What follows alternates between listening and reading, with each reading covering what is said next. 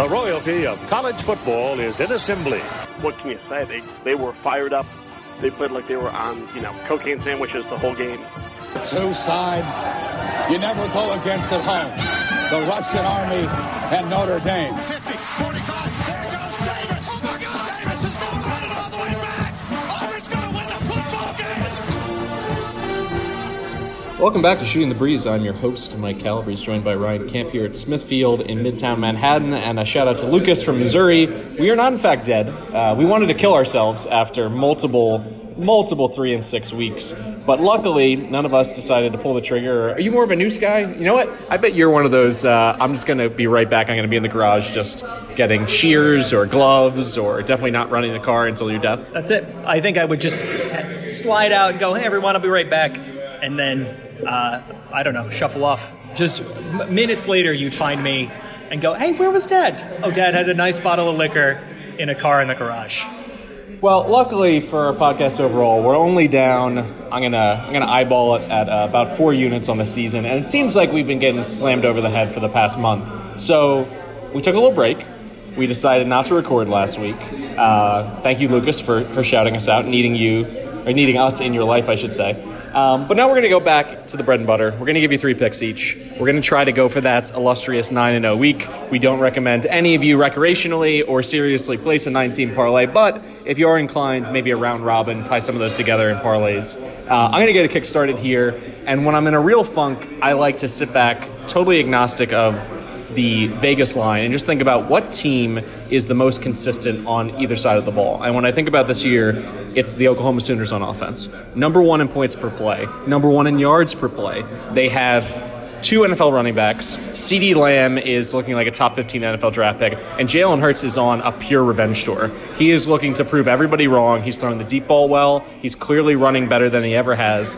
And I think the other element of this is the way that this season is stacking up right now. It could be a beauty pageant between some undefeated Power 5 conference champions. So when you look at the motivation for Lincoln Riley to go ahead and drop another 50-point nugget on an opponent in the Big 12, as he did last week, I really like Oklahoma to just jam their foot on the accelerator. And one final piece, and this is more of a deep cut. Derek King decides to redshirt at Houston, and he's going to open up his recruitment, even though he says he's come back from Houston. That's bullshit. He's dead to me. I can spot a fucking rat, and that guy is a fucking rat. And I think Oklahoma is going to be a very, very tempting landing spot with all of the graduate transfers, all of the success in 1 year at quarterback. And for that reason, when you look at the number 1 quarterback in the country last year, Spencer Rattler, he got some playing time last week. He's probably going to get a quarter's worth of playing time against the Jayhawks. It's in his head. He wants to put down the best film he can. And Lincoln Riley doesn't totally go into a shell play calling wise. You're still going to be running 75% of the offense. So I like Rattler and Tanner Mordecai to punch in maybe 1 or 2 fourth quarter touchdowns to secure this 33-point line. Ryan, what do you think? I like the idea that it's a campus visit for Derek, which is really great. I think you're totally right. I think, one, Lincoln Riley knows that's the score also and wants to show them that they throw the ball around. Even with 2 great running backs, I think they're going to pepper it all over the field. I mean, obviously, Oklahoma's going to win this in a walk. It's just a matter of whether or not they take their foot off the accelerator at the end. And if Holgorsen has anything on offense left to be able to put up any points against, again, a much improved Oklahoma defense, I think it's great. I think they are not getting the postseason talk that they expected at this point because Clemson and Alabama have not taken enough of a step back, even though Clemson has eked out a couple bad wins. So I think Oklahoma is full steam ahead. I'm not sure you're going to see a full quarter out of the second string here unless they're up by like 70 points. I mean, I think they're going to keep the offense on the field for a good long while. Yeah, when you also look at the fact that through no fault of their own, they put these non-conference schedules together 5 to 6 years in advance. They look at Houston, who at that point was the Group of 5 darling. They throw them on the schedule. They go ahead and they get UCLA, who at that point was coming off, I believe, an 8-win season. And unfortunately, Houston's tanking. UCLA is a mess. So their non-conference schedule is not doing them any favors. And you also throw in South Dakota. So they have to win convincingly every single game to feel confident about getting the nod from the playoff committee. So I really like a blowout situation here. How about your first pick for week number 6? Well, let me pivot off of that unexpectedly bad game theme and go to Penn State covering a big number against Purdue. Man, if you looked at this game in week 0, Penn State playing Purdue with Rondale Moore and an exciting offense, that looked like a really important Big Ten game on the way to the Big Ten championship. Now you flash forward to week 6. fuck, man. Purdue is decimated. They lose Sindelar and Rondale Moore on the same play. Ugh. And now 27.5 points, 28 points against Penn State in a conference matchup that Purdue was probably expected to win a little bit. That hurts. But that means the total here at 56 with a 28-point spread means that the books are expecting a 56-0 implied score for Penn State here. And I don't hate it, unfortunately. I mean, Purdue is missing Sindelar, Rondale Moore, a lineman, a starting wide receiver, one of the guys who bangs the world's largest drum, probably. Are they going to be able to score? I don't know. I don't think so. So that feels like a safe bet to me. That I don't know what you do with the over and under. If you think Purdue can put up any points, you should hammer the over, because I think that's an obvious play. You might want to look at alternate spreads and totals here, because I think Penn State is going to really continue to drive towards the Big Ten championship. I think Purdue is a shambles. I think there's just no hope for the Boilermakers in this one. What do you think, Mike? Because of fantasy implications, I had Rondale Moore on my team until I traded him away to Matt Mitchell, a future stash for him. Hyperextended his knee, also a grade 2 strain of his hamstring. So he's going to be limited even when he comes back, probably in 2 weeks against Iowa. He was the straw that stirred the drink for this offense. Elijah Sindelar was a big-arm guy who could stretch the field. Now Penn State's going to be able to crowd the box. Jack Plummer out of Arizona, no relation to Jake the Snake. He's just not ready. And that's no fault of his. It's no fault of the coaching staff. You had to believe a fifth-year senior like Sindelar would stay healthy, find a way, gut out some performances. But with a broken collarbone, he's shut down. Yeah, I agree. If I were to play this, I have no problem going up to 38 points. Throw an extra 10 on there, give me plus 300, see if I can really get back into the black for this season. So Penn State looks like they're on tracks to really challenge Michigan and Ohio State. I think this is another step in the right direction after a 59-0 drubbing in Maryland last Friday. I hear Jack Plummer's a look, though, which means it's Jack the Snack time. Jack the Snack, yeah, I think that's good. I think, if Jibbs was still on the podcast, we could definitely get late night snack in the pack, some kind of branding for him, get his own, maybe his own spin-off podcast. I mean, sexy quarterbacks are in right now, and unfortunately, the BYU quarterback, who might have been the sexiest of them all, could be out for the season. So it's a rough week for the handsome ones. All right, I'm going to throw in my second pick here. Cal, Oregon, under 46.5. Speaking of injured quarterbacks, Cal's quarterback is out. They were a team that was already searching for an offensive identity, grinding out wins in the lower 20s. Now that they don't have them, they're up against an Oregon defense that has been playing really pissed off since that Auburn second-half meltdown. But then on the other side, you have a Cal defense that is as good as last year, with Evan Weaver shutting down everything in the running game. Oregon, despite quote-unquote the best offensive line in the country, has not really been able to produce the kind of rushing performances that we all expected out of Troy Dye and CJ Verdell. So it's going to come down on Herbert. I think he'll play an efficient game. I think this will be one of those 24-13 kind of games. Under 46.5, it's going to look like an NFL total to you. It's not going to be exciting. It's going to be 8 p.m. on Fox. So you're probably not going to watch. I don't know if I'd call this, a blanket game, maybe a double blanket game. Maybe you're just checking on your phone. I would go under first half, and I'd also go under 46.5. Both of these teams have gone under 4 of their last 5 games. So I think the market is remembering Cal teams that slung it around, Oregon teams with great rushing attacks, and they're forgetting that both of these teams learned how to play defense, and that Cal's offense has been hurting too. So I think under is a great play here. I think the market doesn't have a good read on both of these teams this year. I mean, hitting under 80% of the time for these two teams is a good indicator. I would continue to play that until somebody figures out what the right total should be. Before we pitch it to Matt Mitchell, what's your second to last pick of Week 6? I'm going to go back to Friday night. I got to Friday night, Saturday afternoon, and a Saturday night for you. But Friday night, we're looking at Cincy getting 4 at home against UCF. This is a tough game. Good conference matchup. We were big on Cincinnati before the year started. They've had an okay year. Went out and beat UCLA. Didn't cover the spread, but had a nice game about it. Unfortunately, they're not painting the field black, as was viciously rumored on Twitter with a good Photoshop job. I think it was because I got burned by LSU going with the purple field on April Fool's Day about 10 years ago. I never believe it. I'm not sure if Boise's trademark on colored fields applies. I know that Eastern Washington with the red field had to get a waiver from Boise. I don't know how you can just claim any color other than green, but whoever their lawyer is, the WeWork guys could use them. Well, don't forget, Boise also got to play in all blue uniforms on a blue field before somebody realized how nonsensical that was. Cincinnati going all black throwbacks this year would have been cool too. I like Cincy, though, playing a ranked team at home on Friday night. I think this place is going to be a real tough environment for UCF, who has not had a real road game this year where they looked good. They went to Pitt and lost a pretty bad one, and they played at FAU against a lesser opponent and not really a road game. They traveled barely at all for that. This is a tough order for UCF. They also have a lot of questions in the backfield. Their freshman quarterback had a tough game against Pitt. Brandon Wimbush is working out with the wide receivers now. They've set sail on him. So I do not have a lot of confidence in UCF's offense here, especially against a good Cincinnati pass rush, a very good secondary, and a crowd that is going to take no prisoners on Friday night. So I like the home team getting 4 points here. It's above a magic number for me too. So I don't expect Cincy to pull out an upset here, but I do like them to keep it close, and I think they'll stay within a field. This is a full-on Admiral Akbar alert trap situation. It's a trap! In this case, if you're going to bet the game, you're probably thinking to yourself that UCF is just a class above. Athletically, you must really believe in Dylan Gabriel at quarterback. And if that's the case, I know we throw it around a lot. Alternate line, why don't you lay 4 points and go ahead and get plus 200, plus 225? Because otherwise, you're really looking at, walking into Nippert Stadium, which will be absolutely keyed up. The fact that they lost to Ohio State, yes, that was the game they had circled, but did anyone really expect them to win that game?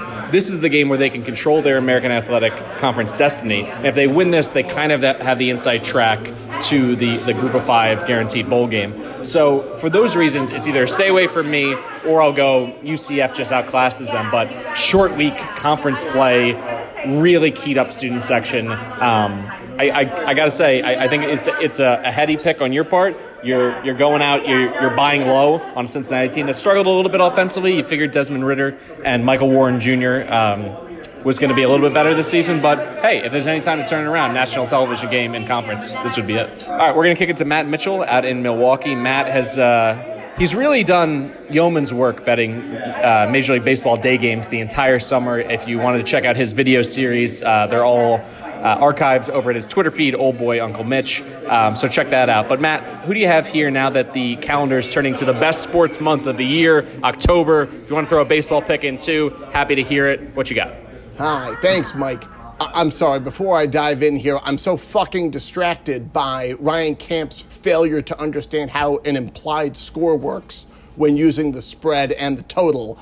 I went to a public university that went from the Big 12 to the SEC in the University of Missouri. It is not the Harvard of the Midwest. I didn't go to a fancy private East Coast school like y'all, but Christ almighty, you think a spread of 28 and a total of 56 in the Penn State game means books are expecting a 56-0 game? Do you need a fucking CAT scan? Jesus H.W. Christ, Ryan. I'm going to try to continue moving forward here because I'm a professional, but I think we need to evaluate whether you continue on this fine program. Anyway, my first pick is going to be Air Force and Navy under 44.5. This one, not complicated. Service Academy unders. They're like the worst kept secret in college football gambling. Going something like 32-9 to the under since 2005. About 80% of these fucking games go under. They run a triple option. They practice against the triple option. They are the most prepared for one another of any other team on the schedule.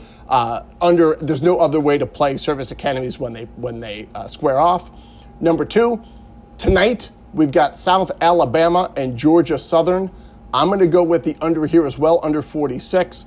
These two teams are fucking disasters offensively. South Alabama is 113th in total offense, which is pretty terrible. But not to be outdone, Georgia Southern is 129th, second to last. They are atrocious. Georgia Southern's averaging under 50 yards through the air per game. Only Army has fewer. They run America's least effective triple option offense. Georgia Southern also converting under 24% of its third downs. So if it went I know math, I'm going to talk slow for Ryan, but that would mean that if they went 4 for 16 on third downs in this game, that would be a dramatic improvement on their season average. So there's just not going to be a lot of points scored in this game. Two anemic offenses that run constantly. A lot of clock running in this game, so love the under here. And then finally, I know this is cheating, but I'm just going tonight as well. Temple money line, minus 500 in their game against East Kakalaki. Temple's just not going to lose this game. Their defense is too good. Holton Ahlers not having the second-year campaign that people were expecting from him. They're just not going to lose. I would tag this onto every other bet of the weekend. Get yourself a tiny free multiplier. Get rid of the juice there. I know it's not much of a brave call, but I mean, they're favored by 12 right now. I'd probably take them. I think they're minus 165 if you lay the 8.5. But simply put, I just think they're a free square for the rest of your bets. So please enjoy. Yes, I'm sorry the Brewers lost, but there's always next season. Beer will still be flowing freely here in the great state of Wisconsin. Back to you. And condolences, Matt, on the Brewers' loss. That was a real tough one. It looked like, much like an appreciation for a diverse society, Josh Hader just didn't have it last night. But I like the picks. I like we get you back full time. Let's think about college football again. On Saturday night, in a pretty thin slate of games that matter or will look good, and certainly of games that will look good and will matter, I am taking a game that does not matter and will not look good, and I like the over in it. I like Oregon State at UCLA, over 65.5. I mean, we have to have a name for this. Betting a game with two teams that are dead in the water for bowl eligibility already in October. It's a full-on stinker, but if it's going to be stinky, it might as well be offensively stinky. And these teams can fucking put up some points. And you'd rather an offensively stinky game where defense is the fourth or fifth consideration in the game. I feel like offensively stinky is like when you're not sure if it's a good smell or a bad smell, and then you go in for a deeper whiff, and then it's a bad smell. I feel like at first this might be, some brownies. This is like, is this milk bad? I'm not sure. Yes, this milk is bad. Yeah, now it's bad. Yeah, their defense is quite chunky. Yep. So these two teams have gone under 7 times in their last 10. So I'm going to immediately contradict my analysis from a couple picks ago and say that doesn't matter. But this total is relatively low compared to those two. This is only at 65.5. Each of these teams have only been under that total 3 times out of those 10 games. UCLA has only gone for more than 2 touchdowns once in their last 5. But the Beavers have also only held Cal Poly to fewer than 30 points. They gave up 32 points to Portland State. Go Vikings. Whew. So UCLA should score if they're not total dog shit. Big if. But I don't think they are total dog shit. I think they should score 2 touchdowns. I love the Beaver offense that scored at least 4 touchdowns in every game this year. Isaiah Hodgins is set for a big game against a weak UCLA secondary. I think both teams easily get into the 30s, and I think they also keep it close because, again, they are really bad, and nobody cares about defense here. I think you could see a high 30s total very easily. You might even see extended stinkiness and have this game go into overtime. I like over 65.5 here. I don't think it's crazy. It seems like the bettors do too. What do you think, Mike? I don't know if you guys play Yahoo Fantasy Football. I'm getting absolutely murdered this season. I'm 0-4. Thanks a lot, Josh Allen. But one little feature that I like is, week to week, it'll show you a report on your, production and how you performed against your competition. And it'll throw in a little stat. If you played this owner the entire season, this would be your estimated record. If Oregon State could just play UCLA every week, I think they could get the bowl eligibility. And I'm pretty sure they're going to drop a 30, 40-point nugget on them every single time. This is an offense that can beat you on the ground with their two-headed monster of Jefferson and Pierce. And as you alluded to earlier, they probably have the best wide receiver in the Pac-12. So put all that together, I like a high-scoring game. And you know what? I feel like after that Washington State-UCLA game 2 weeks ago, could be a little recency bias, but I cannot picture UCLA getting any fucking stops in this game. All right, I'm going to close this out quickly. I opened it up with OU minus 33 against the Jayhawks. I'm going to go with another big old favorite, LSU laying 4 touchdowns at home against Utah State. The only reason this isn't my play of the year is that I believe it's an 11 a.m. local kickoff. And you could see an LSU team that's feeling itself. It's getting the publicity. You got Cookie Monster waking you up at 6 in the morning. Go to the bus now. Lots of confusion. Maybe a slow start. But holy shit, this line is biased in 2 different ways. This is not the LSU offense of the last 20 years, and this is not the Jordan Love of last year when he was arguably a fringe first or second round NFL draft pick the way that he was playing. He's taken a big step back. Probably continuity with his receiving core. The talent around him is not quite there. If you watch the Colorado State game, because you have a gambling problem like me, last week he threw 2 just real strange interceptions, and it didn't seem as though there was wide receivers patting their chest that it was their bad, running the wrong route. He just was not in sync with them, kept Colorado State in that game. He's going to make the same mistakes, and athletically, LSU is going to force him into a few more. So just, you have the unforced mental errors, you have the physical mismatch, particularly in the trenches, and then this LSU offense. Joe Burrow, We skipped right by the part where it's a joke when you say, oh, Heisman finalist Joe Burrow. We didn't even get to have a honeymoon period of that. We're now having to take it seriously that he's going to be here in New York, see if we can get him on the podcast when he's here in early December. The fact that he's slinging it all over the yard, he made Vanderbilt look horrific last week, 2 weeks ago, 66 points in that performance. He's got a great receiving core, even though he loses Terrence Marshall Jr. for at least a couple more weeks. I think they are going to outclass them. Maybe a slow start, so if you want to bet first quarter, then go ahead and take that touchdown, maybe 7.5 for Utah State. Otherwise, it's all by you Bengals. What do you think, Rye?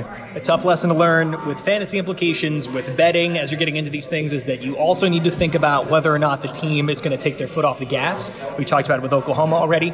I have a feeling that Cookie Monster, Coach O, and Joe Burrow are all upset that LSU's not getting more chatter about the SEC championship and about the last 4 games, or the last 2 games, the Final Four. I have to imagine that LSU is just going to continue to beat on Utah State until this game is over. So I would not be afraid of this spread. The only way you'd be afraid of it is if they decide to rest up for their next couple weeks as they head into conference play. I don't see that happening. I think Burrow's got the attitude that you can't pull him out of the game if you want to. And I also think that LSU wants to get more chatter and leapfrog over Clemson. So I love this play. It wouldn't be my pick of the year either, but I think LSU is going to have no problem with the Aggies.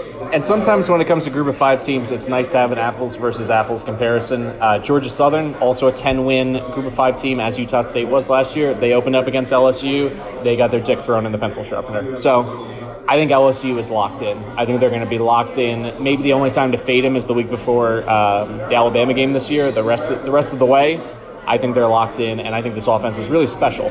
I think, obviously, Justin Fields in Ohio State, Jalen Hurts in Oklahoma, they're all getting the positive publicity they deserve. Tua as well down in Tuscaloosa. This LSU team is for real on offense, and I'm ready to ride that gravy train to maybe a 3-0, maybe a 9-0 week. We're going to find out. Probably 9-0. Probably 9-0. If you'd like to thank us for that 9-0 slate that we just handed out, you can hit us up at shootingbreeze@gmail.com, over at Eastbreeze, EASTBREESE, over at Twitter, or at our SoundCloud. You can leave some comments. I appreciate my mother, my father, some of my other first cousins for dropping in 5-star reviews, but I'm speaking directly to you now. Yes, you, Gregory Heitman. Please go ahead and leave us a 5-star review. Throw in some nice words about Ryan Camp, Matt Mitchell, myself. That's it for the podcast. This has been Shooting the Breeze. Enjoy week 6. We'll be back to celebrate, clearly, a 9-0 week. Clearly.